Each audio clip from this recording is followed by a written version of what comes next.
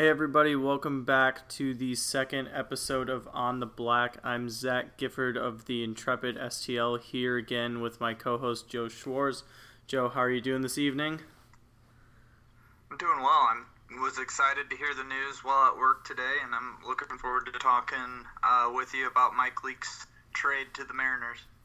Yeah, so we'll just get straight into it. We won't play around too much, but I saw it I think late this morning. Bob Nightingale was the first one to report on it, and then Ken Rosenthal confirmed some details later on. What are your thoughts, I guess, on the timing of the trade? The guy the Cardinals got in return, I don't know if you've seen much about him, and then just sort of in general, Leake's tenure in St. Louis and how it ended. I mean, regarding who they got back, they didn't. He's not really anything. He was signed as an international prospect at the age of 16. He's a shortstop, can't really hit. I don't really expect him to do anything for the Cardinals, but at the same time, any trade that's made after the non-waiver deadline, I don't expect you to get much in return. So the fact that they were able to rid Mike Leake's contract and basically clear up his rotation spot, to me is a win for the organization. Money really shouldn't matter to the St. Louis Cardinals. They're valued at over $1.5 billion. They've got the money to spend on Mike Leake, but I think there's better options in Luke Weaver and Jack Flaherty and Austin Gomber, Adam Wainwright if he is ever able to get healthy again. So I'm excited that. It's never exciting to lose a player. I mean, I feel like Leake did. He gave it his whole effort for the Cardinals, but I think the Cardinals are better off now than they were earlier this morning. Yeah, and the Cardinals are also going to be paying the Mariners, I think it was $17 million over the course of Leake's contract, so the return that we got was even a little bit smaller. But you mentioned that losing a player is never exciting, but the guy that is going to be replacing him, at least in the near term, until Adam Wainwright gets back, is Jack Flaherty. And I know you were really excited about him in spring training. I think I remember you talking about how he possibly already had the best curveball in the organization. We're going to get to see him Friday night in a West Coast game against the San Francisco Giants, and then for the foreseeable future until Adam Wainwright gets back. So what are your expectations for him? What should people be looking for? What can you give us about what you've seen in his repertoire, anything like that? The biggest thing about his repertoire that excites me is how polished it is, especially for being a prep player as he was. He's got a really good slider. He's got a really good curveball. His changeup might even be the best of the bunch. And then he's got a fastball that's 90 to 95. 92 to 95 maybe.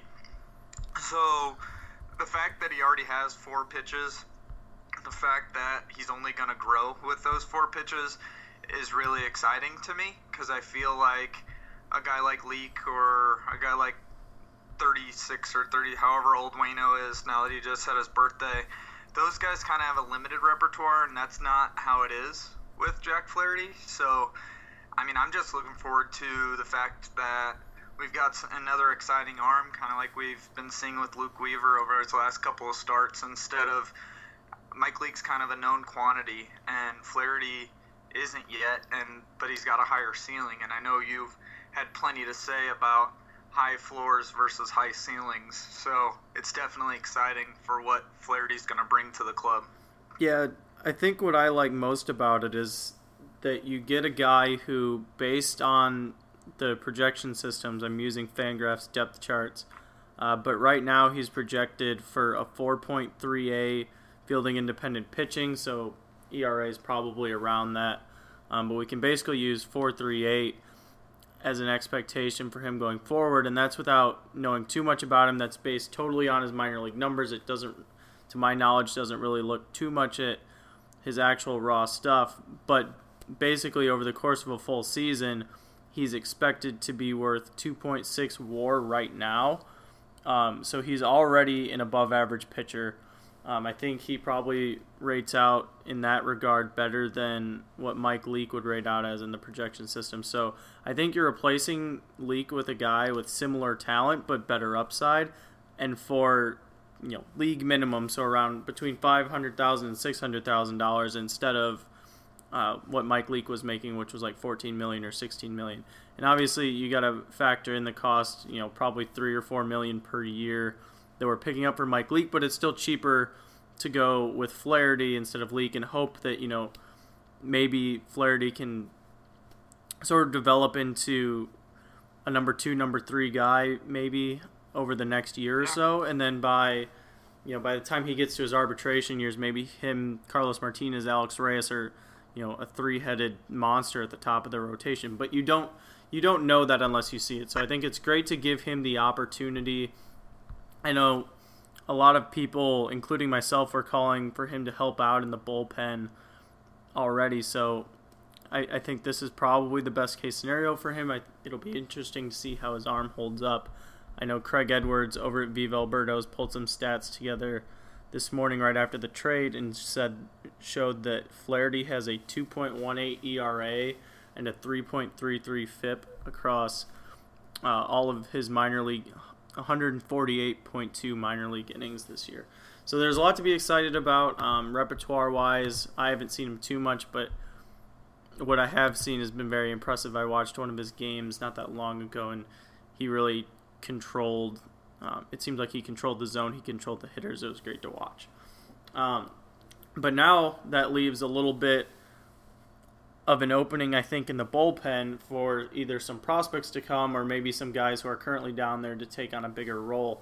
So what are you thinking for that unit in terms of maybe guys that we might see as September call-ups that, with a good performance could make something for themselves next year? I think, and if you follow me on Twitter, you've kind of heard me or read me tweet about this for a while, but I think the hottest pitcher in the minor league system while he's not at AAA is Austin Gomber. He's a lefty.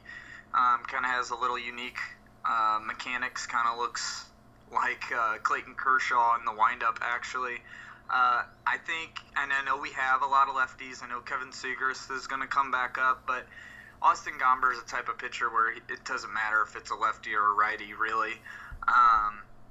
Obviously, we don't know. We don't have big enough sample size to determine that fully, but his stuff in itself is fine for lefties versus righties. Now, he's won his last 6 starts. He's got a 0.89 ERA in his last 6 starts. He's only allowed a couple runs, and I think he's one of the guys that I want to see coming up. I think Sandy Alcantara, he just got moved to the bullpen down in AA. I think he might be looked at, but he's going to the fall league, so maybe the Cardinals are they don't want to look at him until next year. I don't know, based on how he relieves in the fall league. So yeah, and I think if Wainwright comes back, I don't think he will, but if he comes back, then Flaherty will move back to the bullpen, or Weaver will move back to the bullpen. So I don't think there's really that many openings other than the guys who've already been up, like Lucas, or I hope Myers doesn't come back up because it's just scary to watch him pitch.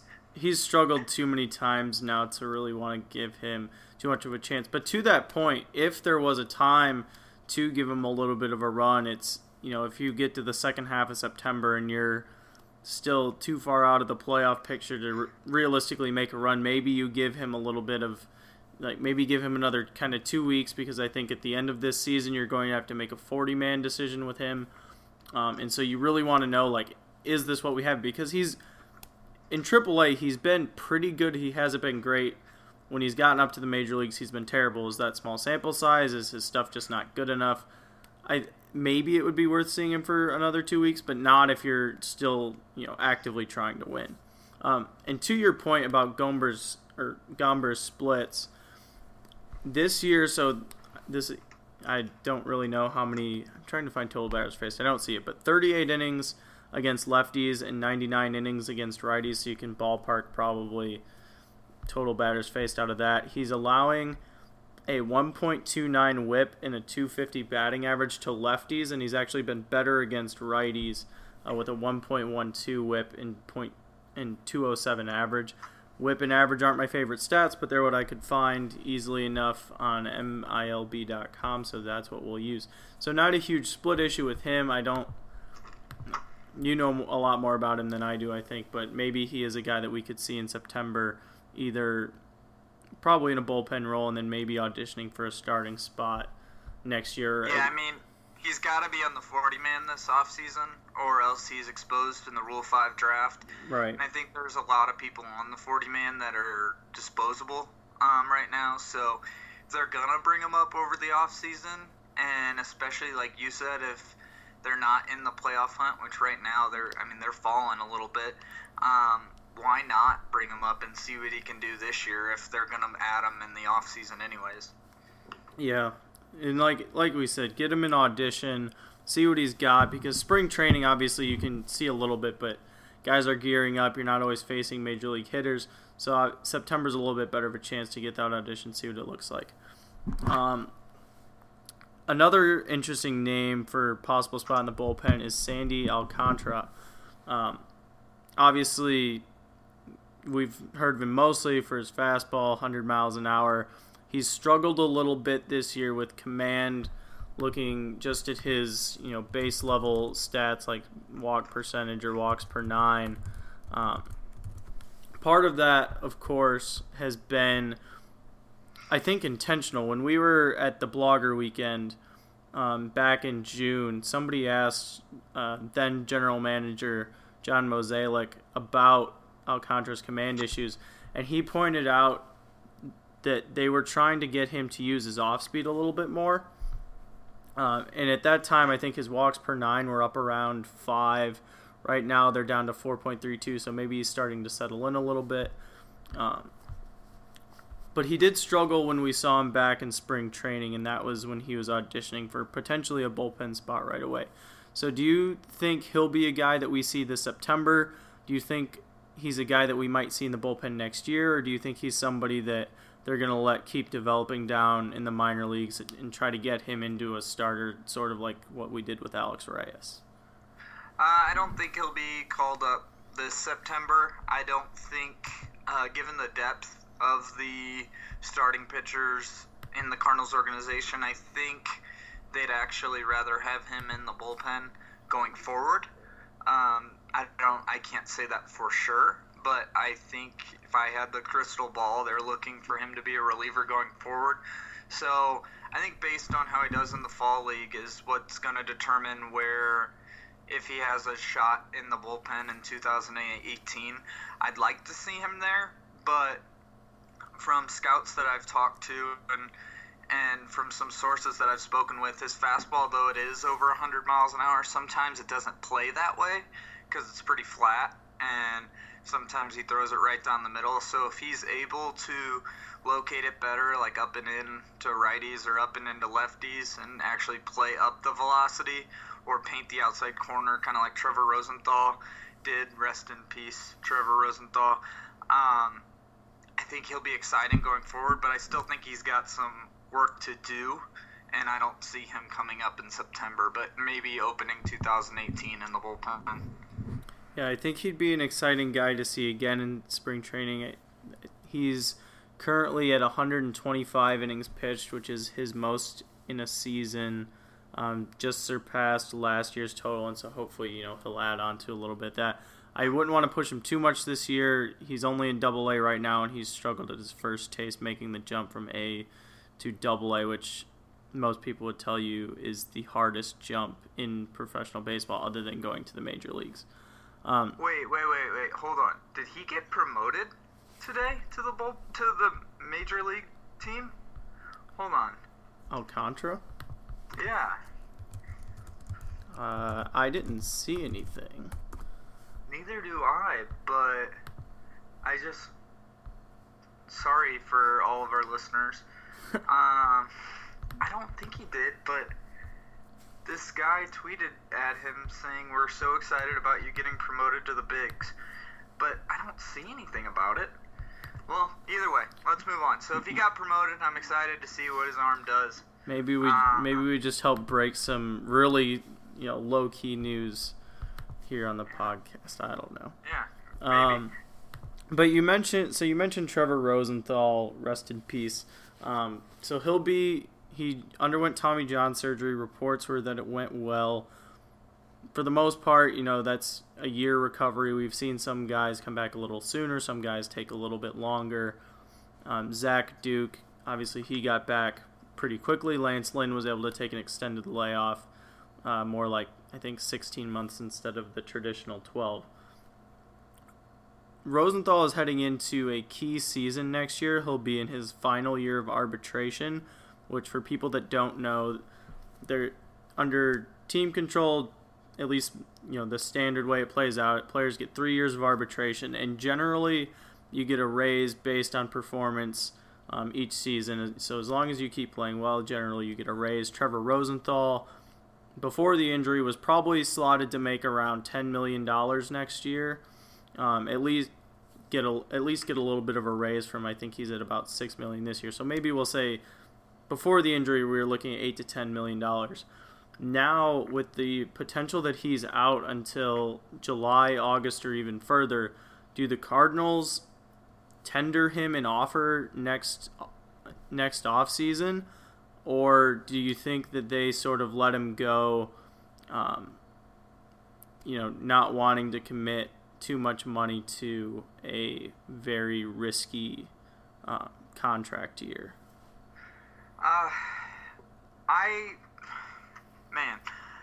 This one pains me because Trevor Rosenthal is one of my favorite pitchers in all of baseball. Obviously, I'm biased with the Cardinals and Carlos Martinez and Alex Reyes and those type of guys, but I don't know. I think they've got to tender him an offer just because maybe, I don't know, maybe he has one of those freakish returns, and then if he has value even when he comes back from Tommy John. So if he comes back early somehow and it's the trade deadline next year, I know that'd be really early, but you never know.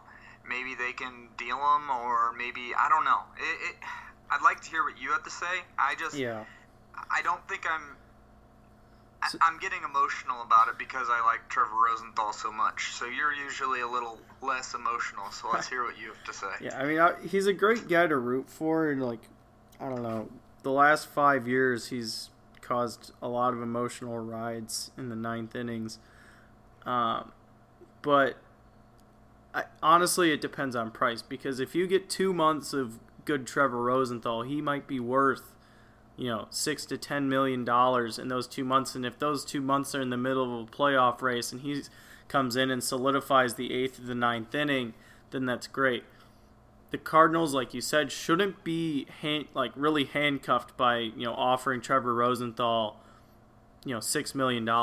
If we were projecting him to get $10 million over the course of a full season, maybe, with the injury, the shortened timeline, maybe now we're looking at 3 to 4. I don't really know if you can do that in arbitration, scale back salary like that. So let's just say $6 million for the sake of argument. I think the Cardinals can swallow that and see if he comes back. Obviously, it would suck to waste $6 million on a guy that can't get off the DL.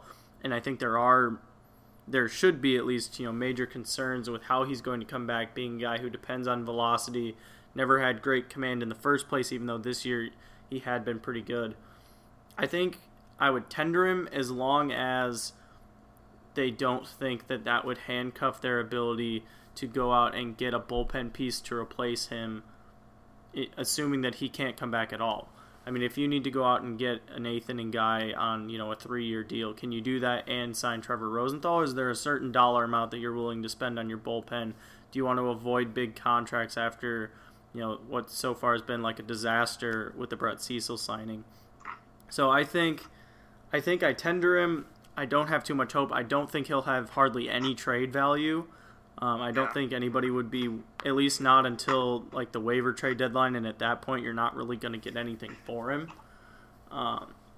So maybe you get him back around the All-Star break if everything goes really, really well, and then you can pitch him for a few weeks. If he's good, maybe, and you're in the race, you keep him. If he's good and you're not in the race, maybe you move him in the during the non-waiver trade period, or the waiver trade period after July 31st.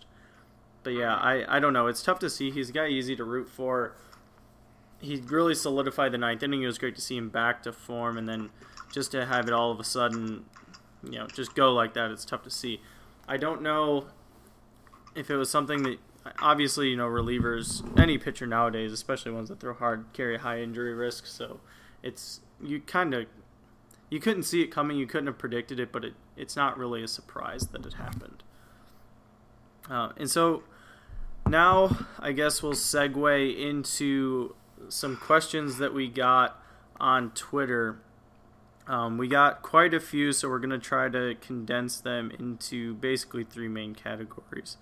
So the first one, we had somebody asked about Tyler Lyons. I'm pulling that up now. Sorry for a little bit of the delay here. Let's see. So Lauren Porter asked, what does Tyler Lyons' stats of pitching back-to-back days look like, and does it bode well for his future as a late-inning reliever? So I'll let you talk for a little bit about what you've seen in his repertoire before we go into the day's rest stats, because I know you really like what you've seen from him recently. Yeah, I've loved what I've seen from Lyons lately. I love his fastball. I love his curveball. I don't really like his fastball, but when it's paired up with his curveball, I like it. I think his pitching up and away to righties, or up and in to lefties, and then dragging the curveball down and into righties and down and away to lefties. I think that just that sequence is beautiful. I think they cross relatively late. I know the spins are different, so the hitter should be able to pick up the difference, because they are very different spins. But I just think it's a unique route that he's been taking, and a unique approach he's been taking. I think it's been successful for him, and it obviously has been. He's been one of the best relievers in baseball. Yeah, and so the concern, I think, going from a starter to a reliever is how can Tyler Lyons adjust to being a guy who pitches every fifth day to a guy who's going to have to pitch back-to-back days. Sometimes he'll get 1 day rest, 2 day rest, and sometimes you go a week without doing anything. So I pulled his game log data from since 2016, and he's been a full-time reliever basically over that whole period. He had an injury sprinkled in there, some, I think, trips back and forth to the minor leagues, but we have pretty solid data on him about, how many innings is this? About 100 innings with 105. So I looked at when he gets 1 or less days rest, so either back-to-back days or 1 day in between games. He's made 29 appearances. In those appearances, he's gone 41 innings. He is a little bit more wild in those situations, so his walk rate's up at 12% compared to about 6% otherwise. But his ERA has been under 2 at 1.98. His fielding independent pitching is still strong at 3.77. It's not as great, but it's definitely still pretty well above average. Looking at 2 to 3 days, which is kind of the sweet spot, especially in the postseason. Usually you kind of get some time between. So if you're looking for a high leverage reliever, you probably want to look 1 to 3 days. So on 2 to 3 days rest, he's had 21 appearances, 39 innings. Strikeout rate's a little bit better at 32%. Walk rate improves down to 7%. ERA is still strong at 2.33, and his FIP is even stronger at 2.83. So really good peripherals there. Really good results that he's gotten so far. Interestingly, when he gets 4 days rest, which maybe you can talk about this a little bit, his strikeout rate goes all the way down to 20%. His walk rate goes down to 3.6%. His home runs per 9 more than doubles from 0.7 to 1.8. His ERA is still pretty strong at 3.55, but his fielding independent pitching is at 4.83. So that's kind of weird for me, a guy that used to be a starter not being able to pitch all of a sudden when he gets, 4 days rest, a normal starter's rest. But maybe, you can speak to a little bit of what might be going on there, and maybe some mechanical things that might suit him better in the bullpen. Yeah, I think that's part of the issue that we've always seen with Tyler Lyons when they've given him the chance to be the starter. Is some starts he looks, and that's on 4-day rest. Some starts his curveball looked great. It was diving, like absolutely disappearing to hitters. And then some days it didn't look great. And I think a big part of a curveball pitcher, which Tyler Lyons is the consistency in the mechanics. And I think being able to pitch every 2 or 3 days, a couple innings at a time, warming up in the bullpen, getting that grip down, getting that release point down is huge for Tyler Lyons. And I think that what we saw all this time when the Cardinals were trying to push him as a starter, and I get it, he was a starter in the minor leagues. He has a repertoire that should be okay as a starter. He's a lefty. He's got durability. I guess he just wasn't suited for it. And they're benefiting now that they've put him in the bullpen, largely because he couldn't have been optioned this year. They kind of had to keep him, or else he'd be exposed. Just curious, do you think he's a guy that you could slot into the 9th inning? Because right now he's been mostly in the 7th or 8th. I don't know that I'd trust him with the 9th inning. Obviously his numbers have been good, but I don't know. It does, to me at least, it doesn't really seem like he has that sort of makeup. I don't know what you think. I don't know. I don't really believe in the whole makeup of you have to be a closer, because I think a lot of the times we hear about a closer makeup, it's when the guy throws really hard and he like looks mean, like Al Habrowski or John Rocker or something. I think if you got the stuff to do it, and if you've got the swagger, he's definitely got the swagger going, he can pitch in the 9th inning. Given who we have right now as options, and until someone else steps up, I don't see why not giving him the opportunity. Yeah, he's not going to blow anybody away. But I mean, he's striking out hitters just as much as a lot of closers out there.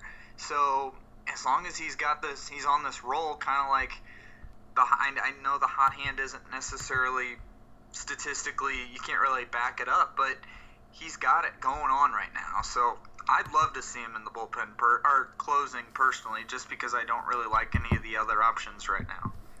I'd be interested in giving Sheriff a chance to close in September. In really small sample size, obviously he's been pretty good. He was good down in Memphis, and he has more familiarity with the role. But like you said, I don't know that it really matters. I think some players would say it's nice to have a structure. So it's nice to know that they're a 7th inning guy, an 8th inning guy, and a 9th inning guy. But I don't know that you need to be a certain type of pitcher to make it work in those different roles. If you have the stuff, you have the stuff. If you like structure, I don't know that your placement in the structure matters too much. So we'll move on to a starting rotation question. We got a couple people asking different variants of it, basically. But Bronx Bombers video, so I guess a Yankees account, asked, does the 2018 rotation include both Luke Weaver and Alex Reyes, and then who else might be an option? So currently the Cardinals have under contract for next year Carlos Martinez, Adam Wainwright, Michael Wacha, and then some combination of Alex Reyes coming off Tommy John surgery, Luke Weaver, Jack Flaherty, or some of the other prospects we mentioned a little bit earlier. Lance Lynn is going to be hitting free agency. If you listen to the front office, it's almost guaranteed that he's going to leave. I think the Cardinals should give him a qualifying offer, but I don't really expect them to do that, and I don't know that I would expect him to take it. So I guess with the current roster construction, do you see the Cardinals pretty aggressively promoting a combination of Weaver, Reyes, and Flaherty, or do you think they're going to address the need from outside, maybe go get a free agent pitcher, hopefully on a shorter-term deal, unless they can get an ace, which they probably won't. So I don't know. I guess, what do you see the 2018 rotation looking like? I mean, I think it's going to be I don't think they're going to go out and get anybody. I'd still like to see them consider Lance Lynn, but we're not going to get into that because we could talk for hours about that. So to cross off boxes of what I don't think it would be. Alex Reyes, no, he's not going to start in the rotation. I can almost guarantee it. He was going to start this year in the bullpen, even before we found out that he had Tommy John. So after getting Tommy John, he's absolutely going to start in the bullpen, particularly with the uncertainty of Trevor Rosenthal, the fact that Sungwano is probably not going to come back. Having an Alex Reyes type arm at the back end of the bullpen will be nice, especially to start. Maybe he'll work his way in rotation. Everyone needs to remember Carlos Martinez, before he became an all-star starter, pitched in the bullpen for 2 years, 2013, 2014. So maybe that's what they have in store for Alex Reyes. So the fourth would be Luke Weaver. Like I said, I'd like to consider Lance Lynn. Don't think they will. But then you've got the Flahertys, you've got the Gombers, you've got the Dakota Hudsons. And like you said, maybe scrape the bottom of the barrel, or maybe get somebody on a shorter-term deal just to fill up some innings. But I think they're going to go young, and that's not just because I think the Cardinals do it that way. I think it's because these are some exciting guys going forward, and I think give them a shot. I wonder if a guy like John Gant might even find a little bit of a spot in the rotation next year. He's a guy that sort of bounced back and forth. I think he's tasted St. Louis a little bit. He got a little bit of time in Atlanta, but for the most part, he spent the last couple of years in AAA. He's done pretty well there. He hasn't done as well when he's gotten to the major leagues, but maybe he can serve as sort of a depth piece to where if the Cardinals decide they want to roll with Luke Weaver and Jack Flaherty to round out the rotation, if somebody gets hurt, if somebody's ineffective, maybe Gant can kind of come in and be a little bit of insurance. Because I do think the Cardinals have the prospect depth to absorb some injuries. They won't be as good. Don't get me wrong, John Gant's a very good pitcher, in the grand scheme of things, but he's not a Jack Flaherty, and he's not really a very capable, or at least probably not a very capable MLB pitcher. But he at least can get some innings. He can eat up some innings, and if things are going to the point where you have to rely on guys like Myers or Gant, or you got to really reach down for maybe somebody that we aren't even thinking of right now, maybe like a Zach Gallen at some point next year. If you're reaching that much, it's probably a little bit of a lost season anyways, and at that point you might as well see what you have with some of the young guys, kind of like what they're doing at the end of this season. I don't know that it's definitely a risky strategy to go in relying on basically two rookie pitchers to round out your rotation and then a bunch of prospects to serve as depth. But I think with the Cardinals' current roster construction and the free agent market, I just don't really know that there's going to be too much of another option. There is a surplus of pitching on this year's market, so maybe they can go bargain hunting after some of the dominoes fall. I think that if they could get a guy on a 1 or 2 year deal, that would be okay. If they could get Lance Lynn to come back for 1 or 2 years, for me, preferably 1, then that would be fine too. But I don't really see it happening. So I don't know if you have any thoughts. You can go ahead and close us out. We're running a little bit longer, just barely, than we try to keep it at 30 minutes. So I'll give you the final thoughts here. Yeah, I mean, I'm excited about the rest of the season. I'm not excited with the way the team's performing, obviously, but I'm going to enjoy the baseball that we have left. I think we got 31 games left, 30 or 31 games. I'm really excited come September, except I think a lot of the promotions that I was looking forward to seeing might be limited to start, since all our minor league clubs seem to be in the playoffs, at least the top two. I think Springfield's surging to get into the playoffs. But, I mean, it's baseball. I'm not ready to call it college basketball or college football season, so I'd rather people not be as depressing as they are on Twitter lately. Let's just enjoy it, and let's see what we can do. And all donations are good, no matter how much those donations are, and no matter the value of a franchise. And that is all from me. All right. Thanks for listening. Thanks for tuning in. This has been the second episode of On the Black with Joe Schwartz and Zach Gifford. We will see you next time. Thank you.